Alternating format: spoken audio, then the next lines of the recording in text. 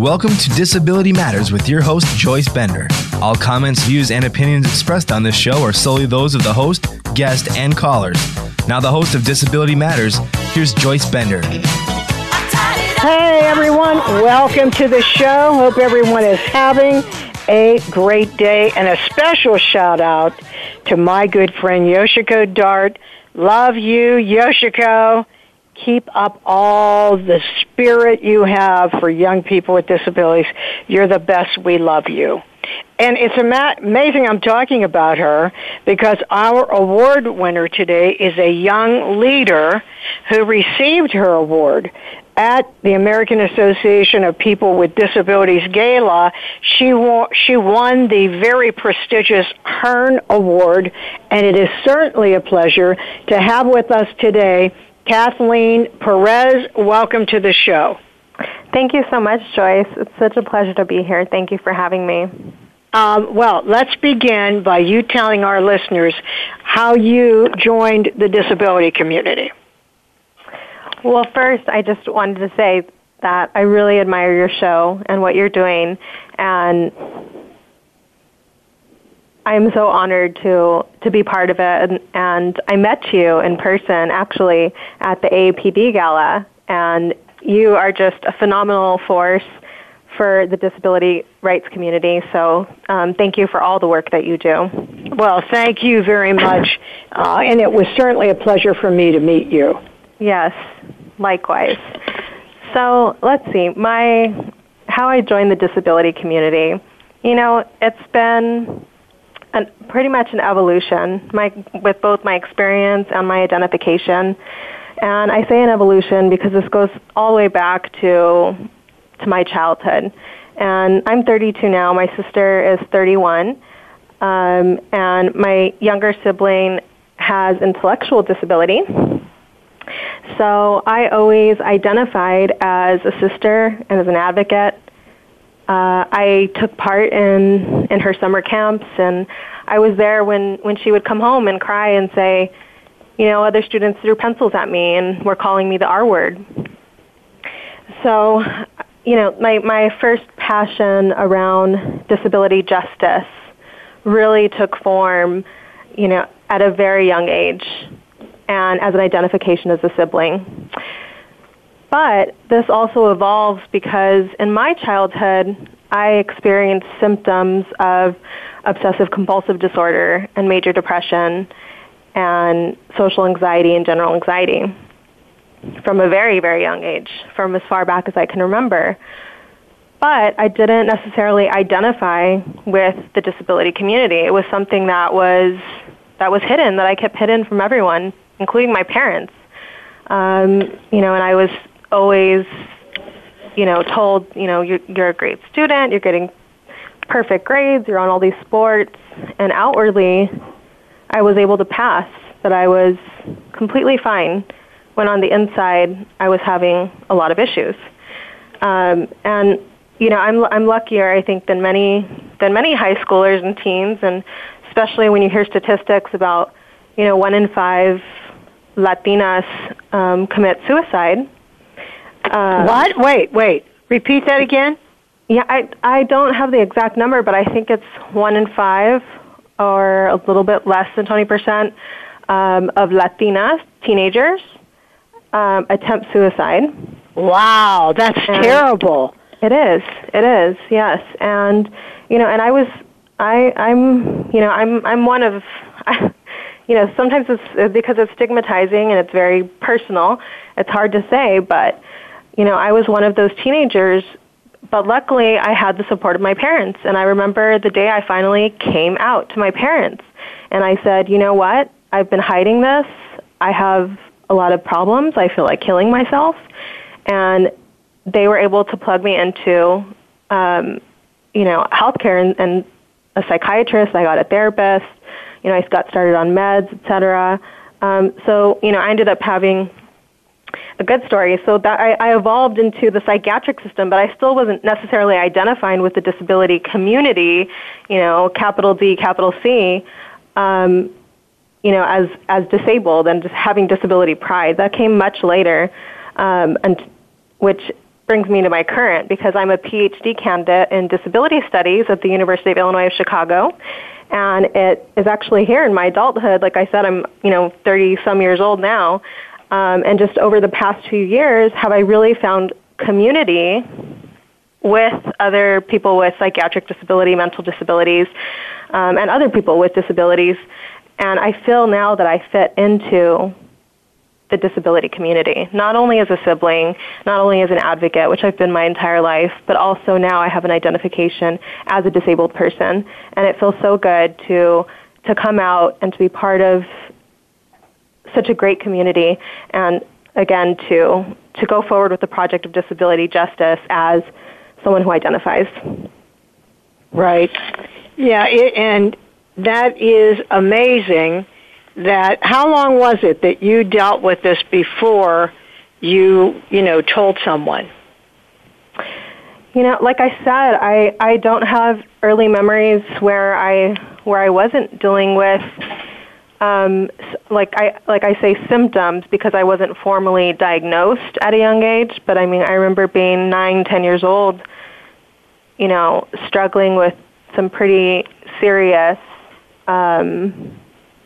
symptoms of, first it was obsessive compulsive disorder and anxiety, and then later in my teenage years, it just turned into a really bad depression.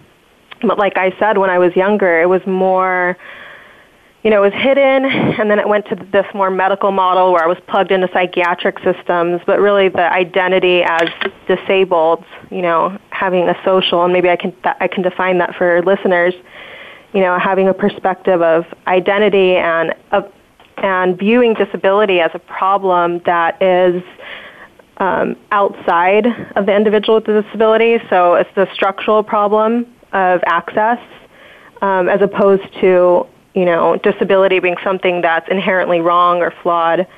I didn't really achieve that identity until more recently. Wow.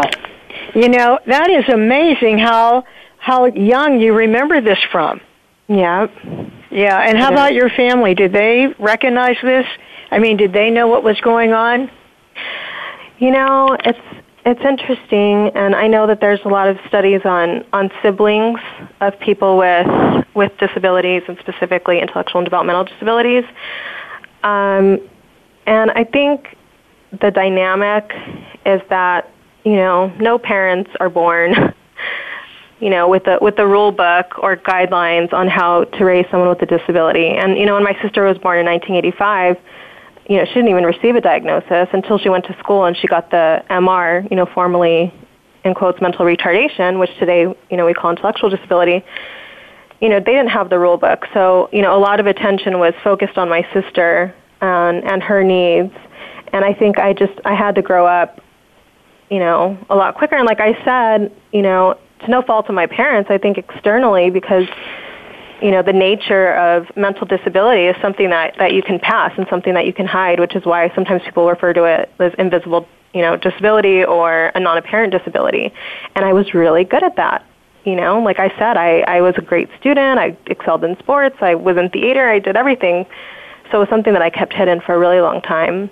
So it wasn't until I, reached out to my parents, and of course they were so supportive, and probably felt a little guilt that they didn't know, but, I don't blame them at all.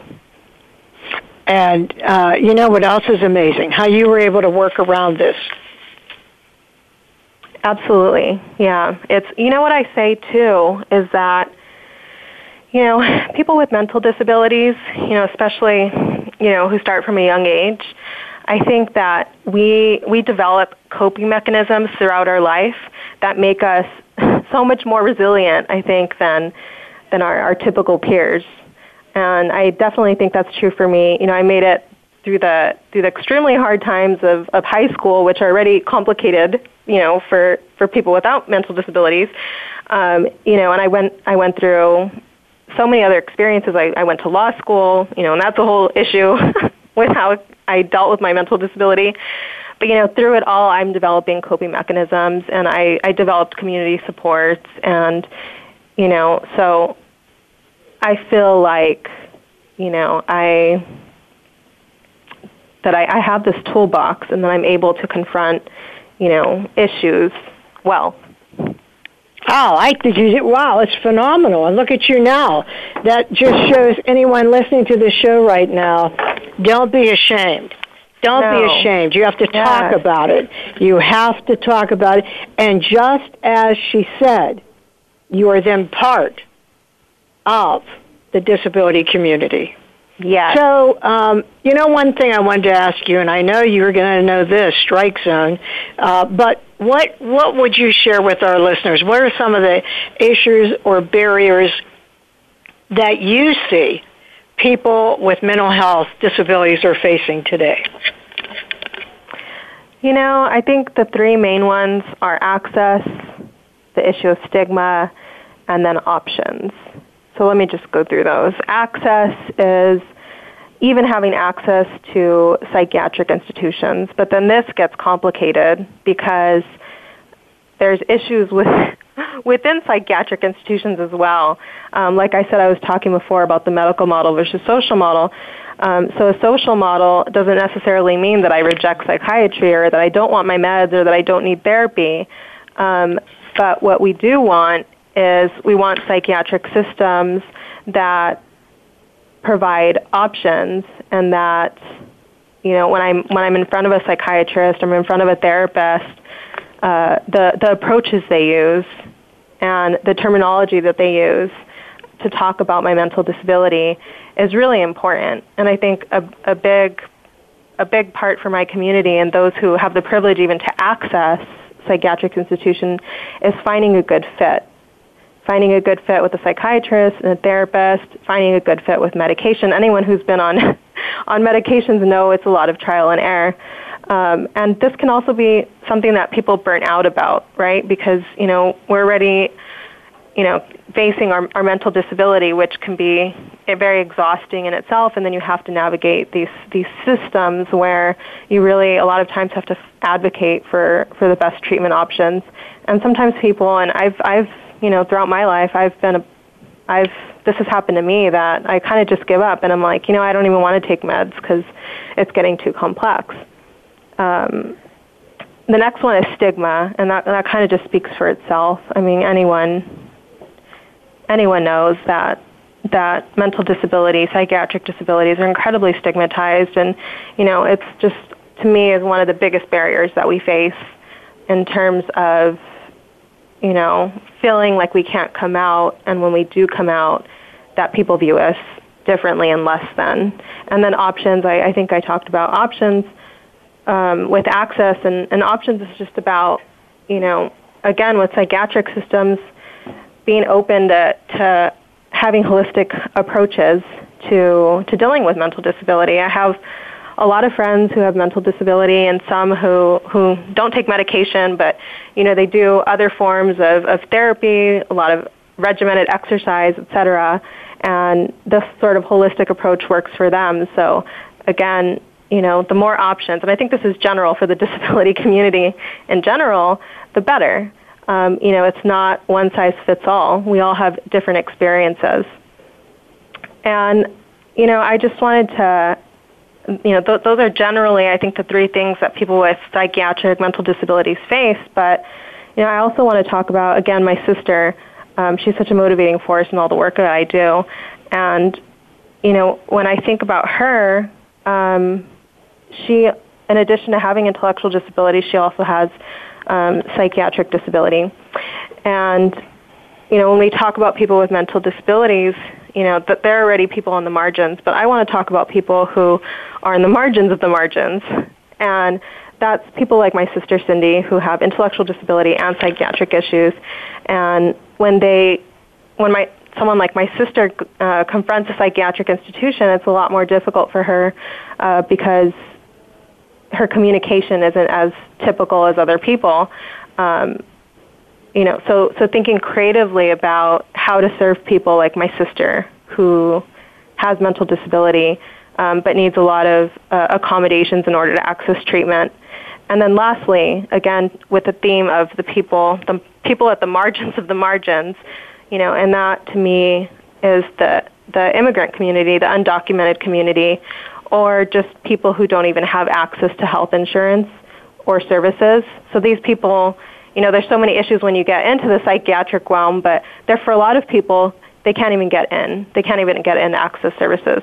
So we have a big barrier with that as well. And I want to talk more about that. Wow. That is so much to take in, but it is right on target. It is right on target. Right now, though, we're going to go to break. We'll be right back after this to talk more about mental health issues.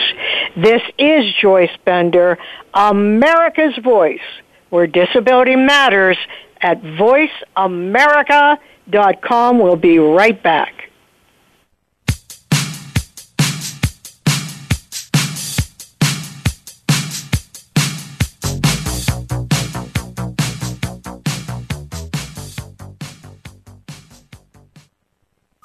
Streaming live, the leader in Internet talk radio, voiceamerica.com. For those in leadership positions with corporations, governments, nonprofits, and educational institutions, please pay attention. Are you aware that 10 to 15% of your potential clients are unable to use your websites properly?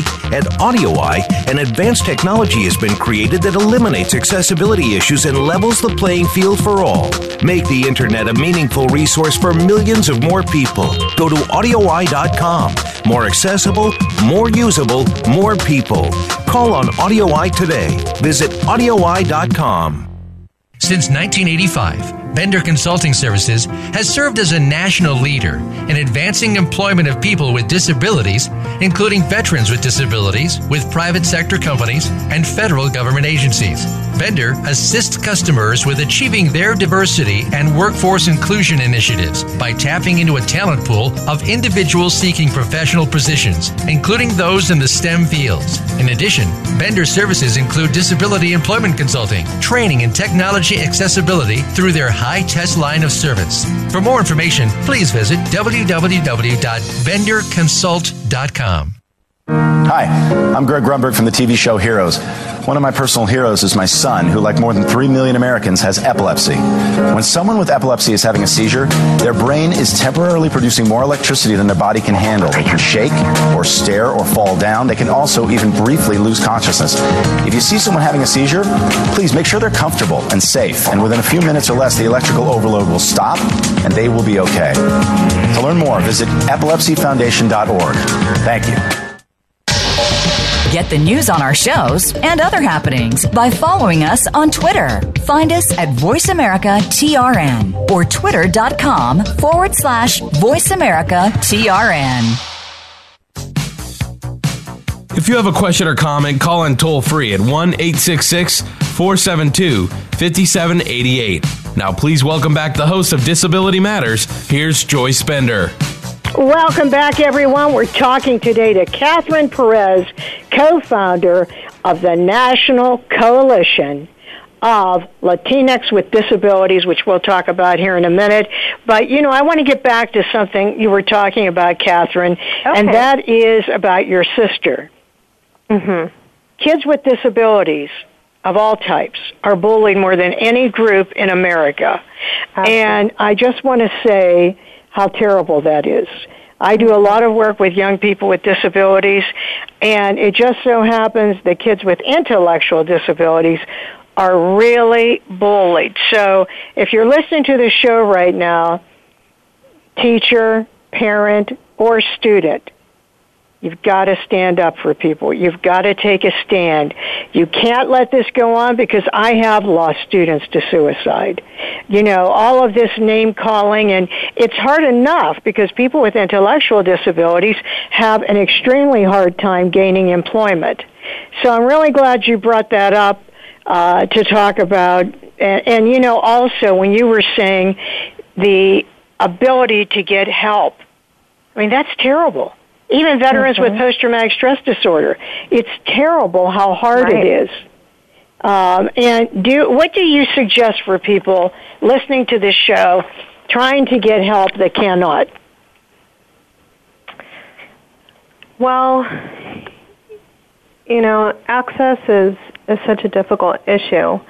And, for people, this isn't going to cover everyone, but for people who have access and the knowledge to go online and to check out resources, there are a lot of great resources out there. We have NAMI, we have My Coalition. That one of our aims is to provide resources. I clerked one summer for Disability Rights California, which is a protection and advocacy agency, and we have those in all of the states. And so you can look up, there's a lot of really great groups out there that plug you into resources. I know that, for example, I clerked at Disability Rights California one summer when I was in law school, and I was learning new things about the options that are out there. And it's funny because here I am at a privileged place, and I was a law student, and I told my mom, have you heard of in-home supportive services? There's this thing that might be available to my sister, to Cindy. And, my mom was like, yeah, I had heard of that before, but, we didn't really get that many hours. And me as a law student and just learning about this resource out there, I was able to help my mom get in-home supportive service hours for my sister. She ended up getting the maximum amount. So, it really is about just gaining the knowledge and the resources. And, in particular for my community, the Latinx community, having resources that are in your language, and then having people who are who know how to work with diverse cultures. Yeah, and I like what you said. You need to speak up. You need to contact a group. You need to AAPD. AAPD.com. Right. You need to contact someone and say, I need help. Someone is going to reach out and help you from the disability community. You've got to speak up. Don't sit back. Don't wait. You've got to speak up. And I can't emphasize that to you enough. In the workplace, as you might guess, Katherine, you know what I do for a living. Yeah. And anyone listening to the show, I live with epilepsy, and my living is finding competitive employment for people with disabilities. May I say, people with mental health issues no longer want anyone to know. I was talking to my friend who's on the board of AAPD, Jennifer Mathis from Bazelon Center, and it is terrible how with, for example, shootings, terrorist activity, different things that have happened, or when they talk about gun control. Gun control, and we need that gun control for people with psychiatric disabilities. It's like everyone with a mental health issue is going to kill someone.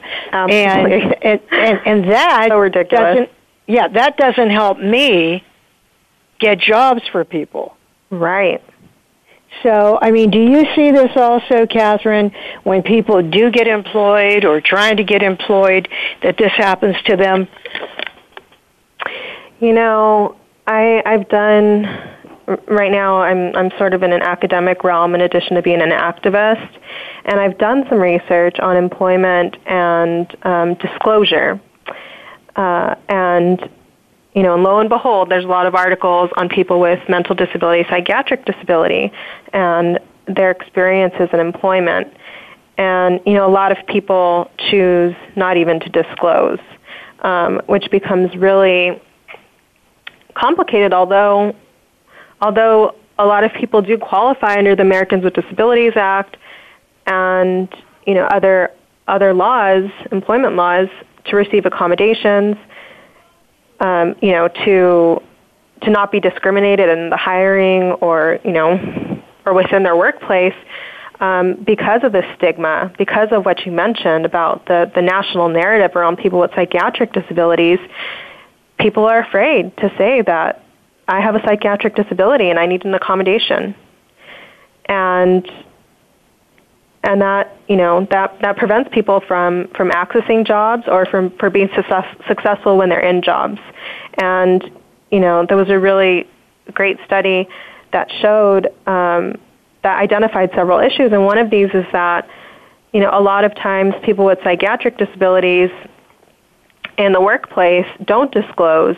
And what happens is when they have an issue and they end up with HR, and they're getting in trouble for something in the employment place, which really should have been resolved through an accommodation. That's the first instance that they're disclosing and asking for accommodation, as opposed to upfront. So, we definitely have a lot of work to do within the employment setting, and beyond that, it's what you said. It starts with the national narrative around psychiatric disability.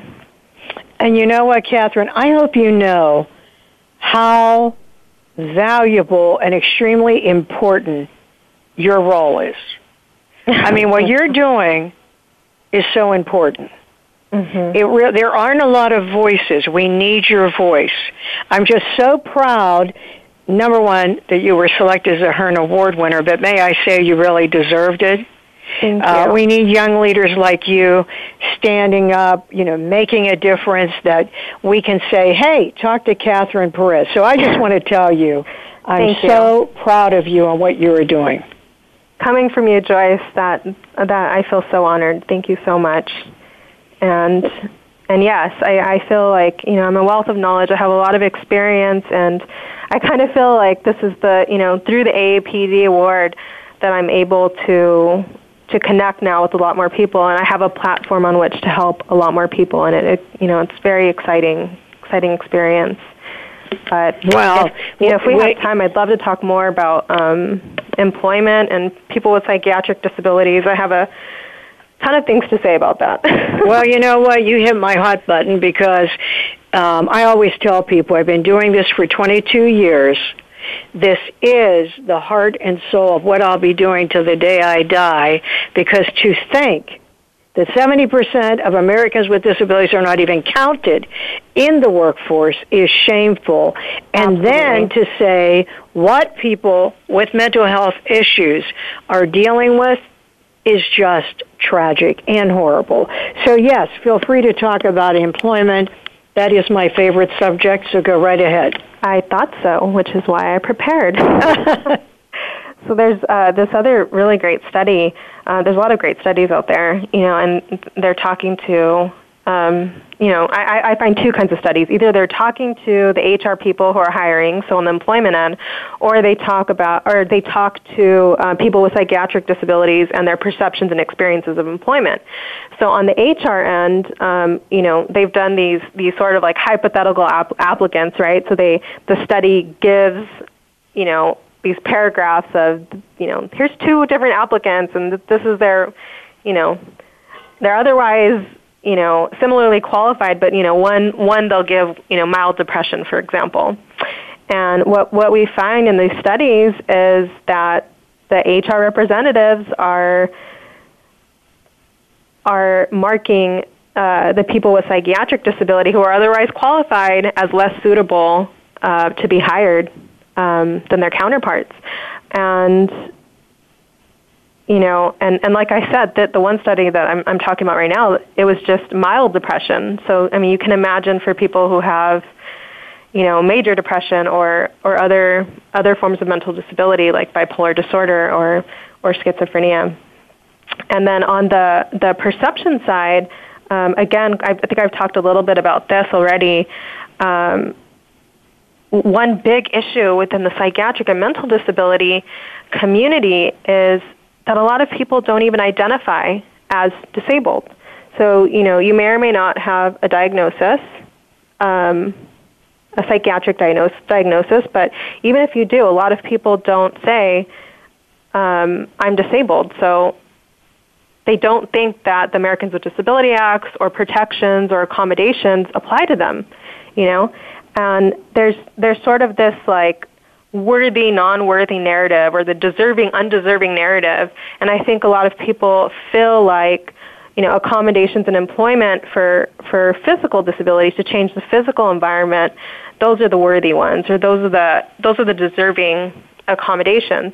Whereas a lot of the accommodations that people with psychiatric disabilities need, which are, changes to time schedules, longer longer times to accomplish things or accommodations to, let's say, the side effect of a medication and being able to take time out to deal with that, right? So a lot of it is with time.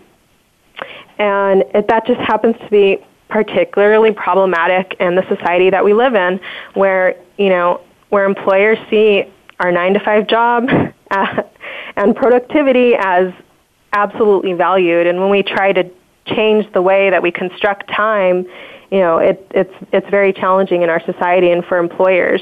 But I'm here to say that those kind of accommodations, they are as worthy as other kind of accommodations. And I think people with psychiatric disabilities and their employers need to understand that.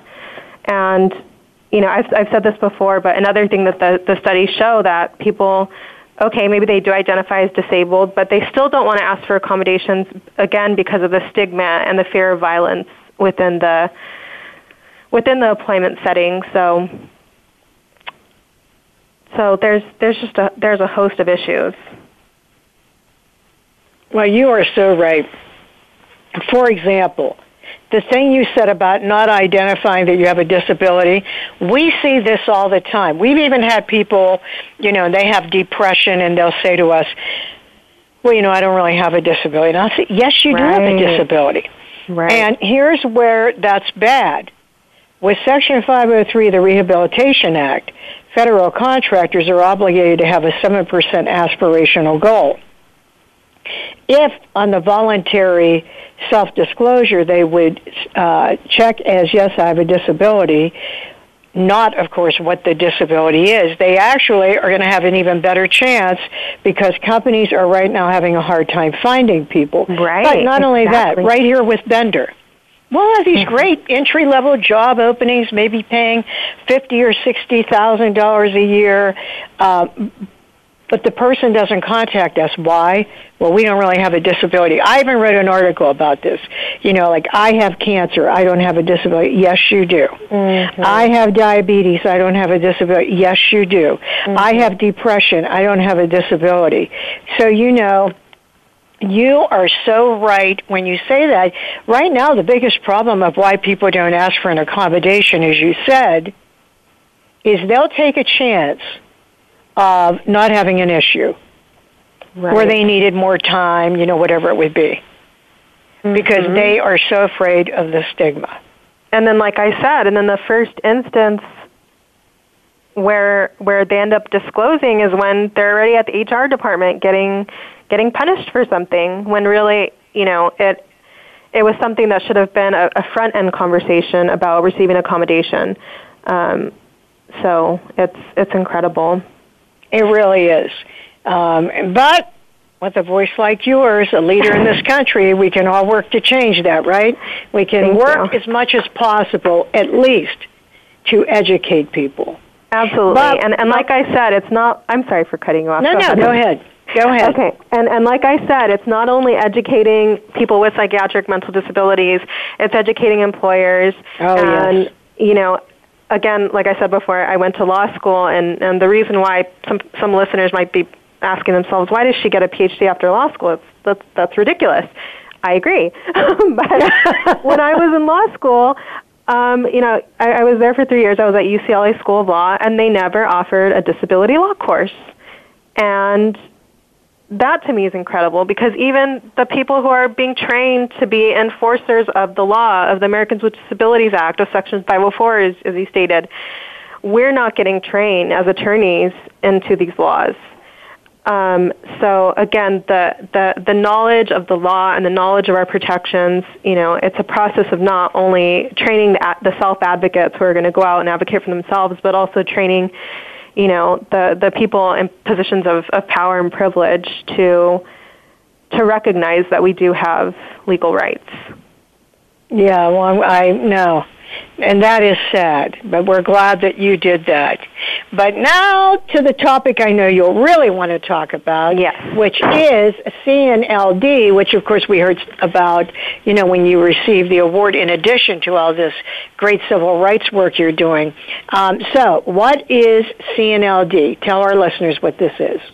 Sure. CNLD is La Coalición Nacional para Latinxes con Discapacidades. Or in English, it's the National Coalition for Latinxes with Disabilities. And we are a new group, less than a year old, but have already been shaking a lot of things up. And we are a group of Latinxes with disabilities, which is in our title, but also I do want to recognize that a lot of people identify in different ways, just like within the disability community. So some people identify as Hispanic, Chicano, Chicanx, Mexicano, etc. So we're inclusive to all people with Latinx or other identifications. And our mission is just a society in which the rights of Latinxes with disabilities are upheld and all of our intersecting identities are embraced. And a big part of that, I think a theme through what we've been talking about is identity. And I found, I exist in these two spaces, in the disability community and the Latinx community. And I find my hypothesis is, just from my experience in the Latinx community, that a lot of Latinxes with, I'm going to say impairments, don't necessarily, again, identify with the disability community. And what our group is trying to do is we're trying to build a community and build an identity for Latinxes with disabilities to feel part of disability culture, disability rights, and to be part of the important work of disability justice. And again, like I said, I also exist in the disability spaces, and a lot of times there's a lot of critique. I go to conferences and they're saying, disability too white. It's a hashtag, disability studies too white. People are always calling for more diversity. And, what our group is doing is we're not talking diversity, we're making it happen. We're moving it forward. And what we want to do is we want to center people of color in the disability rights movement. And I think that's what we've done. And I just kind of want to give a shout out to, I didn't do this alone. I'm a co-founder, but I've done it with an amazing group of individuals across the United States, some who I haven't even met yet because we've just been having these conference calls to put together our coalition. There's people like Michelle Garcia at Access Living, and she started a group called Cambiando Vidas in Chicago. Conchita Hernandez, she's also, many of these people, in addition to be part of our coalition, they're founders of other groups, right? So Conchita started Metas, which it's an international group that trains teachers and students, blind students or students who have low vision, on how to excel. Rebecca Torres, she's also the founder of Backbones. Rebecca was paralyzed in a car accident when she was 13, and just through her experiences, she started her nonprofit that also provides resources. Lizette Torres, Kristen Salkas, Washika Torres, Jorge Matos, I can go on all day, but, I'm mentioning these people because, our next plans, we're kind of new and we're just getting out there and we're going to grow a bigger community, but, if I could just share with you that all the internal stuff that we've done over the last, I think, 10 months with the founders, to me, is already incredible because all these people that I mentioned, we're already putting them in, positions of leadership, and we're getting their names out. They're already doing great work on the ground, and and we're highlighting their work, and we're putting them up as leaders within the disability rights movement. And also, it's the coalition part. It's that all of us together, have found each other, and we have, these similar goals, which is to build bridges between the Latinx and the disabilities community. So, I've just been so excited to find a community of like-minded people. Oh, well, that is awesome. And how can they follow you and follow what you're doing with Latinx? Well, we have, and this is my area because I'm outreach, so I'm in charge of the website. So all critiques of the website can go to me at kperez20@uic.edu. And our website is latinxdisabilitycoalition.com. And through our website, you can find links to our Twitter page, to our Instagram, to our Facebook page. I'm really good, especially with Facebook and Twitter, about updating resources and current events and plugging in things both in Spanish and English for our community. And like I said, our base is really growing. We're getting more followers every day. What is your Twitter name? Our Twitter name is Disabled Latinx. Yeah, because I follow you. Thank you. I would suggest you follow her. We're so honored to have you I follow would suggest you follow her. Yeah. Okay, now I know how excited you were. What did it mean to you to receive that Hearne Award at the AAPD Gala? Joyce, it was one of the most incredible experiences I've ever had. It was so overwhelming. I think you heard me when I gave my speech. I was, choking back the tears. It was incredible. I mean, there were so many amazing people there, and who have, who are still working in the disability rights community, but have really paved the way for disability rights and the Project of Disability Justice, like Judy Heumann and Yoshiko Dart. The Honorable Elizabeth Dole was there, and Democratic leader Nancy Pelosi, and Helena Berger, the CEO of AAPD. Joyce Bender. I mean, these, Michael Murray. I can go on and on. There were so many incredible people in one room, and so just to have all those people, listen to my message, and then afterwards, since the awards gala, since I've been awarded, just to be able to connect with all these phenomenal leaders and to collaborate, it's very meaningful to me.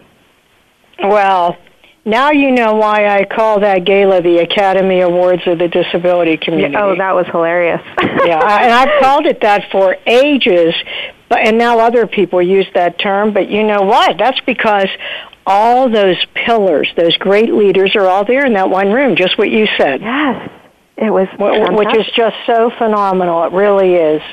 So now you have the award. Now what are you going to do with this? Well, the funding for the award is going to go to our national research project for the coalition, and this is sort of the baseline that we're getting because we want to represent the needs, and we want to represent, what people, what people on grassroots are, what our constituents want. So we're going to be releasing, there's two phases, a national survey, and then the second part is we're going to do over 100 interviews with Latinxes with disabilities. And it's twofold. Again, it's going to be asking sort of a needs assessment. What are your needs? What ways have you feel you've been discriminated? But it's also that important identification part. And so we're also going to be talking to people about how they identify with the disability community and if they're interested in joining, the disability rights community and joining our coalition. So this research is not only going to be helpful for the coalition in setting up our agenda, but the research is also, it's going to fill a gap because, again, from my academic side, a lot of people don't do this type of intersectional research, looking at the unique needs of people with multiple identities, and in this case, it's people with, people who have disabilities, but who are people of color, and in some instances, have different citizenship statuses, et cetera. Oh, that is wonderful. Mm-hmm. That is absolutely wonderful. And you'll have to keep us up to date on what's going on, Katherine. Will do. Okay. So, Katherine, obviously, look at you. You have so much ambition and drive and compassion for others. You had to have someone that impacted you. So, who is your role model? I have so many. I mean, first, I think it's my parents. That's how it starts. For those who are lucky, who are lucky like me, who get phenomenal parents. So, my mom and my dad first have just inspired me to work hard and to always, to do good and to be good and to have faith in those things. And then also I have a whole host of role models because I went into law school. I aspired to become an attorney when I actually didn't know very many attorneys, much less attorneys with disabilities. So people like Andy Imperato, who's executive director of AUCD, or Alan Sachs, who's a law professor at USC. Andy has bipolar and Alan Sachs has schizophrenia, and they're both very open and out about their psychiatric disabilities, and they work within, public policy and the legal world. So they really have inspired me. I hate to say the word inspire because I don't mean in an inspiration porn kind of way, but they definitely have inspired me. And then, there's so many Latinas who have just paved the way, like Sonia Sotomayor, Justice. Oh. Sonia Sotomayor, she's only the third female justice on the Supreme Court, and she's the first Latina or Latino, first Latinx person.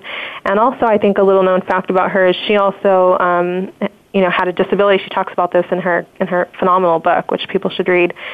She grew up with diabetes, so I relate to her in a lot of ways, and and aspire to do similar things that she's done. And I can go on all day. I've worked for Congresswoman Linda Sanchez, and she has definitely been a role model for me, and other congresswomen like Hilda Solis, who's from my area in California and around Los Angeles area.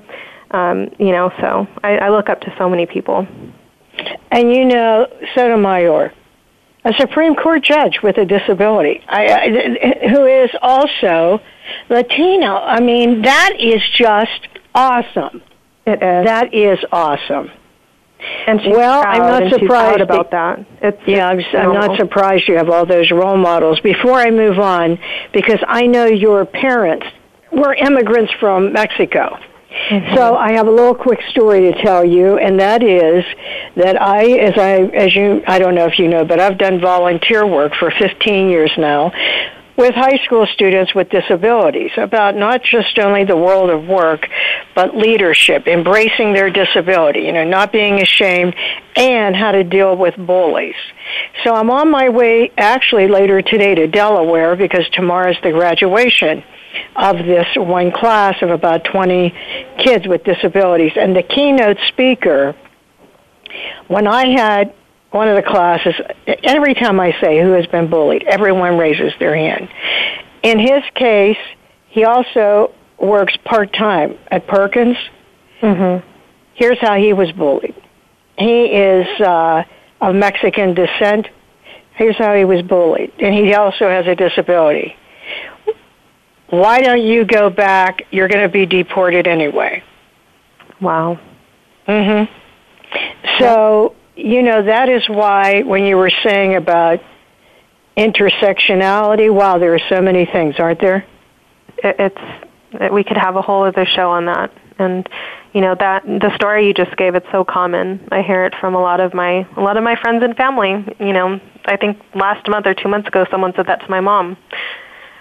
And just horrifying. As a correction, horrifying. Just as a correction, it's actually my grandparents who immigrated from Mexico. Oh, I'm sorry. Excuse me. No, that's fine. It's just, we've come at different times. We've been here.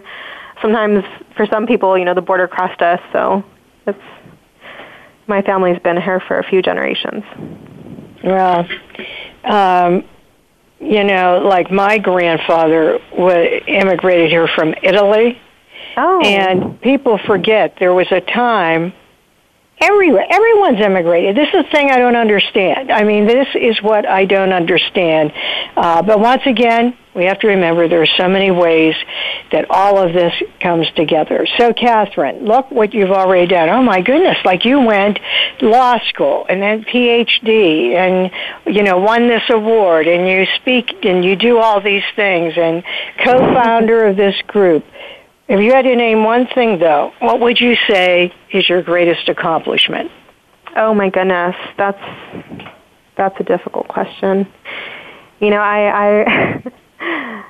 I will say that when I finally finish this mammoth of a dissertation that I'm writing, that will definitely be my greatest accomplishment. It'll feel like I've given birth to something. But I'm not there yet.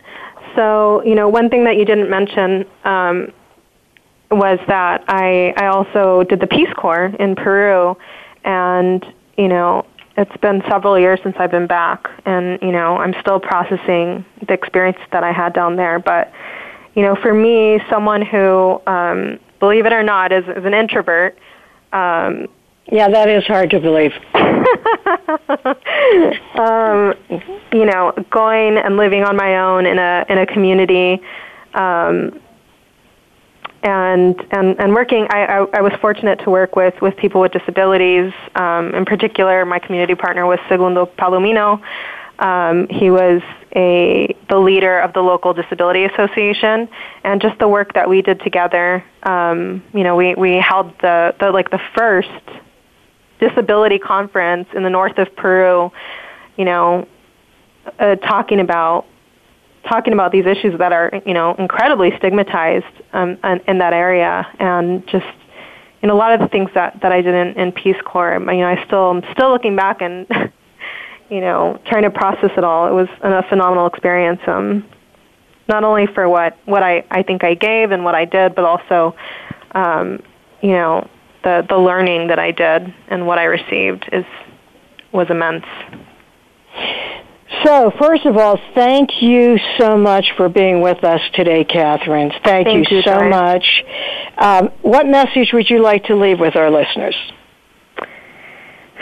I think my message is that as the disability rights movement progresses, and it is progressing, that we want to include diverse populations, and it's that key word again that you said a little bit earlier, intersectionality. And it's the project of CNLD, which is we want to bring more people of color centered into the disability rights movement. And overall, what we've been talking about, which is getting more people to identify with disability as something to be proud of and a project of justice and not something to feel ashamed about. Well, that is a great message, and you know what? We end every show with a quote, and who couldn't? It just has to be today. Former Secretary of Labor, Tom Perez, who said very recently, everyone that works hard and plays by the rules should be able to afford to live the American dream, which is employment. We love you, Tom Perez, and listen, folks, I'll look forward to talking to you next week. This is Joyce Bender, America's Voice, where disability matters, at voiceamerica.com. Voice America would like to thank you for tuning in. Please join us next Tuesday at 11 a.m. Pacific Time for another installment of Disability Matters, right here on the Internet leader in talk radio, voiceamerica.com.